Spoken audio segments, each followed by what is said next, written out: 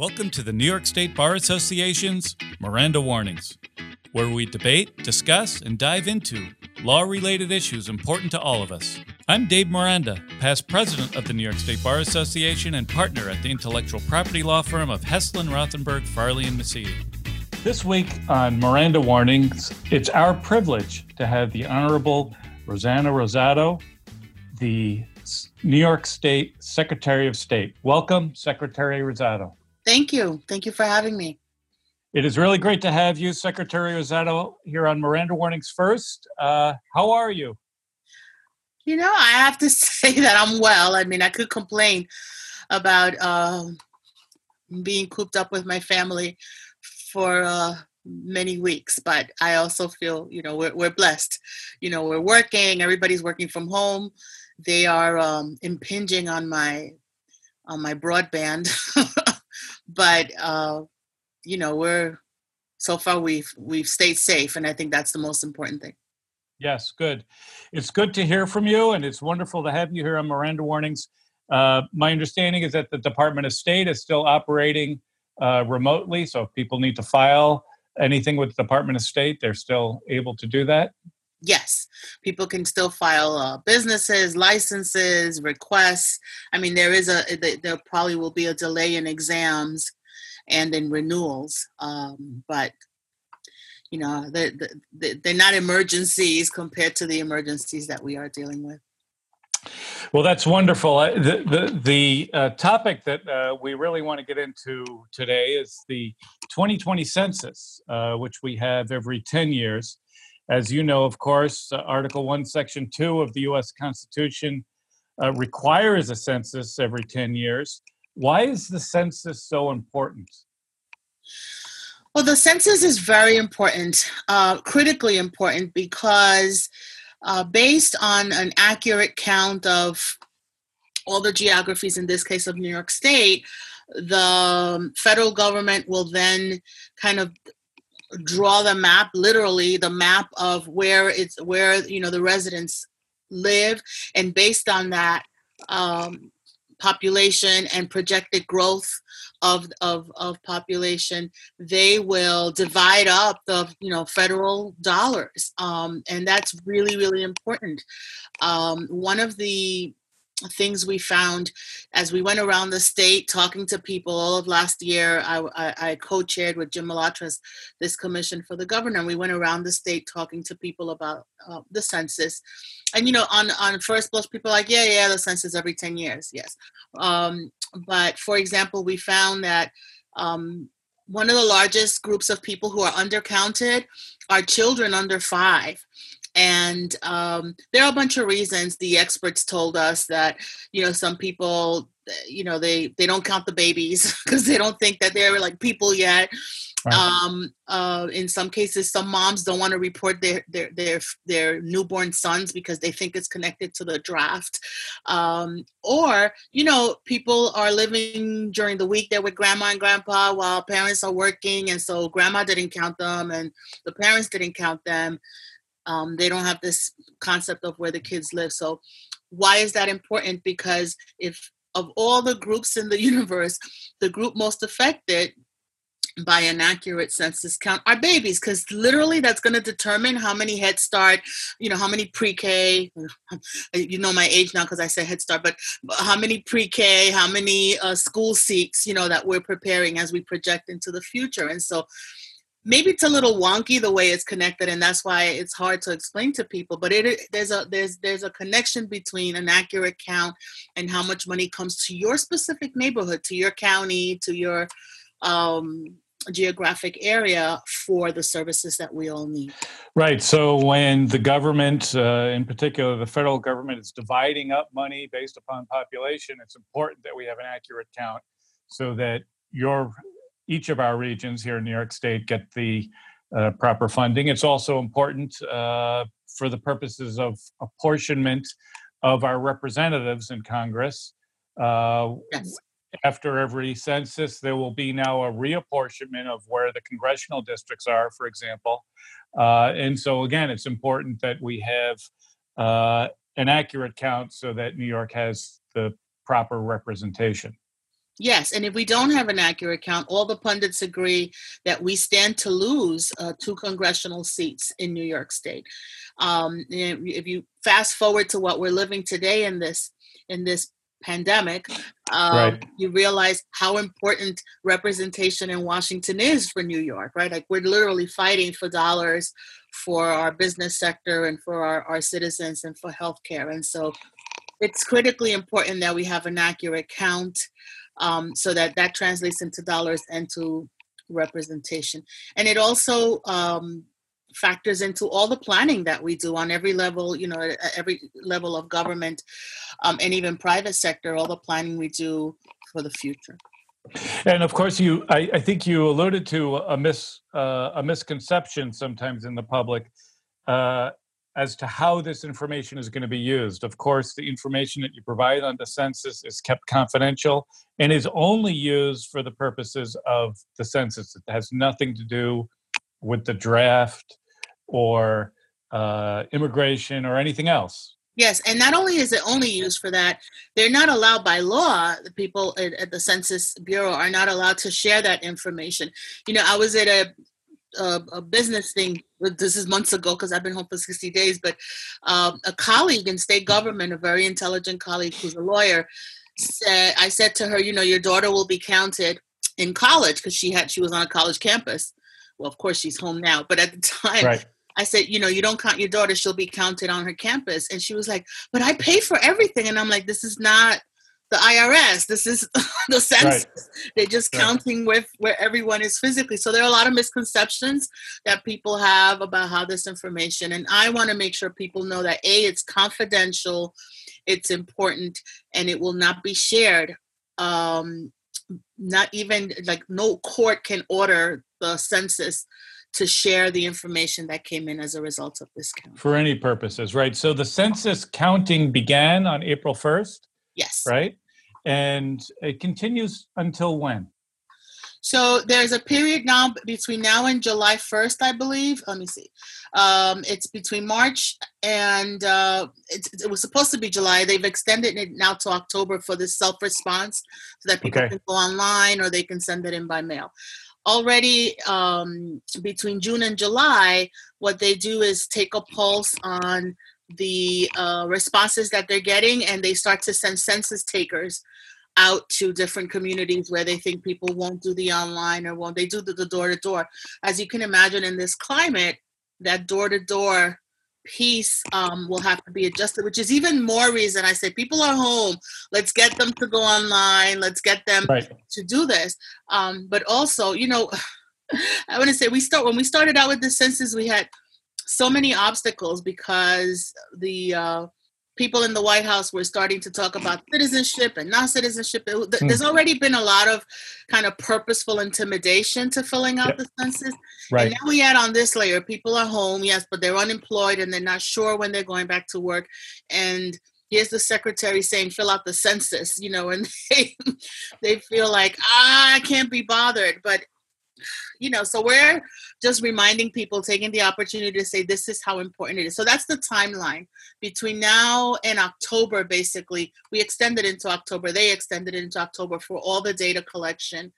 And pretty much, they're keeping a pulse on who's filling it out. So, for example, we know as of today, I believe, or maybe as of yesterday, that about 49%, we have a 49% response rate in all of New York State. Great. From April 1st. That's not bad, but if it wasn't for the situation that we're going through now, we usually would have done better than that. Well, the census is going to get the Miranda warnings bump next when this airs. So I hope so. I want to see how the numbers go up. I think we're going to put us over 50%. Definitely. So so you can complete it online. It takes about 9 minutes. It has less questions than you think.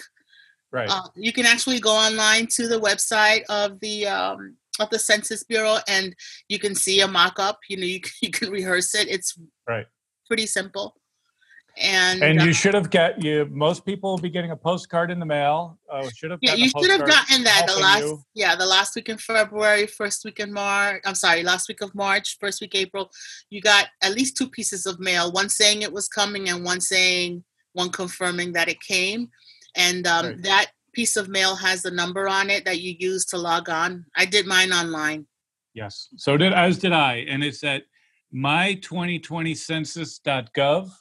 If you have the number, you type the number in, and it takes you right to the questionnaire. If you lost the number, there's a way that you can still do it even without the number. Yes, right? It'll ask for your address and other verifying information, and you can do that.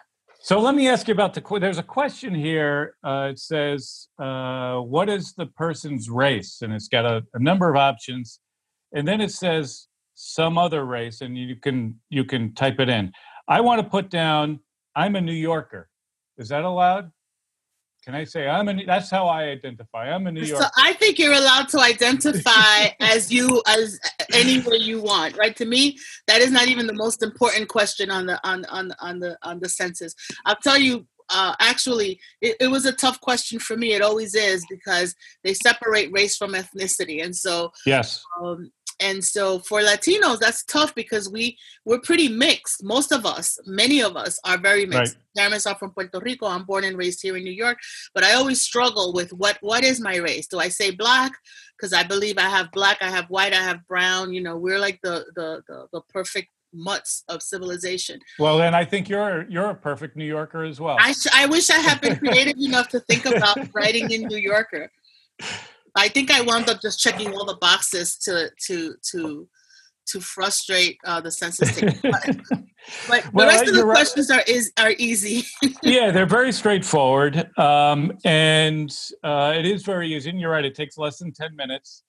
I have a question about, let's say, some people, when they're completing this form, there might be some people in their household now, because of the coronavirus, that are not normally part of their household. Should they be indicating the people that they have now in their household, or where the people generally live? The intention of the census is to count where you generally live. Okay. And so, if grandma's staying with you because of the virus, you took her up to Albany and got her out of the city, the intention of the census is that she's counted where she lives, if that's where she normally lives. So you can still log on for grandma and let her fill out hers as head of household and separate that. There may be someone who has had to relocate, but I think the general rule is where you live on April 1st. Right. And so, for example, those students who were on college campuses, they were being counted on college campuses, even though they were ordered to come home 2 weeks later. If you're filling it out at the end of April, you would still assume that they're on the college campus. Okay, good. That's very helpful. Another thing I think that we should talk about a little bit is, unfortunately, there's some, I'm going to say, scams online where they try to reach out to you via an email to get your information. And I just want to be clear that you're not going to get emails on the census, right? I mean, so if you're getting emails from anybody with the census, right? If you're getting an email from somebody that says this is the census and you need to complete it, that's probably going to be a scam, and you should not complete it. You should not. And not only that, you should call Consumer Protection. My office, Department of State, runs Consumer Protection, and file a complaint with us so that we can get right on it. So the Census Bureau does not contact people by email. And the website that you gave out earlier is the actual official website. The easiest way to verify the site is to check if the address includes .gov. A lot of people, sometimes they get an email and it's, these because we get scammed all the time.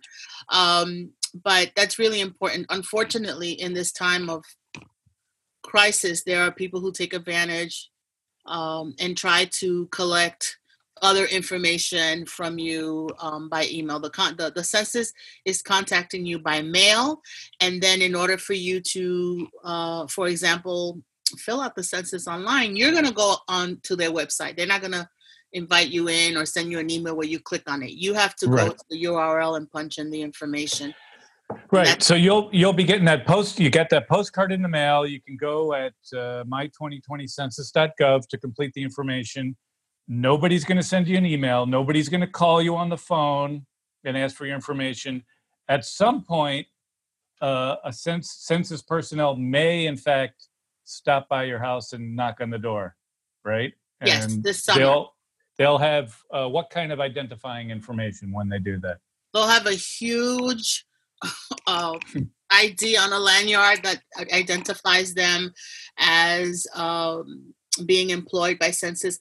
There'll also be people from your community. The census is hiring people from your own community to do kind of that canvassing. We've put out a lot of information and a lot of messages to avoid the canvassing by just having people do it online.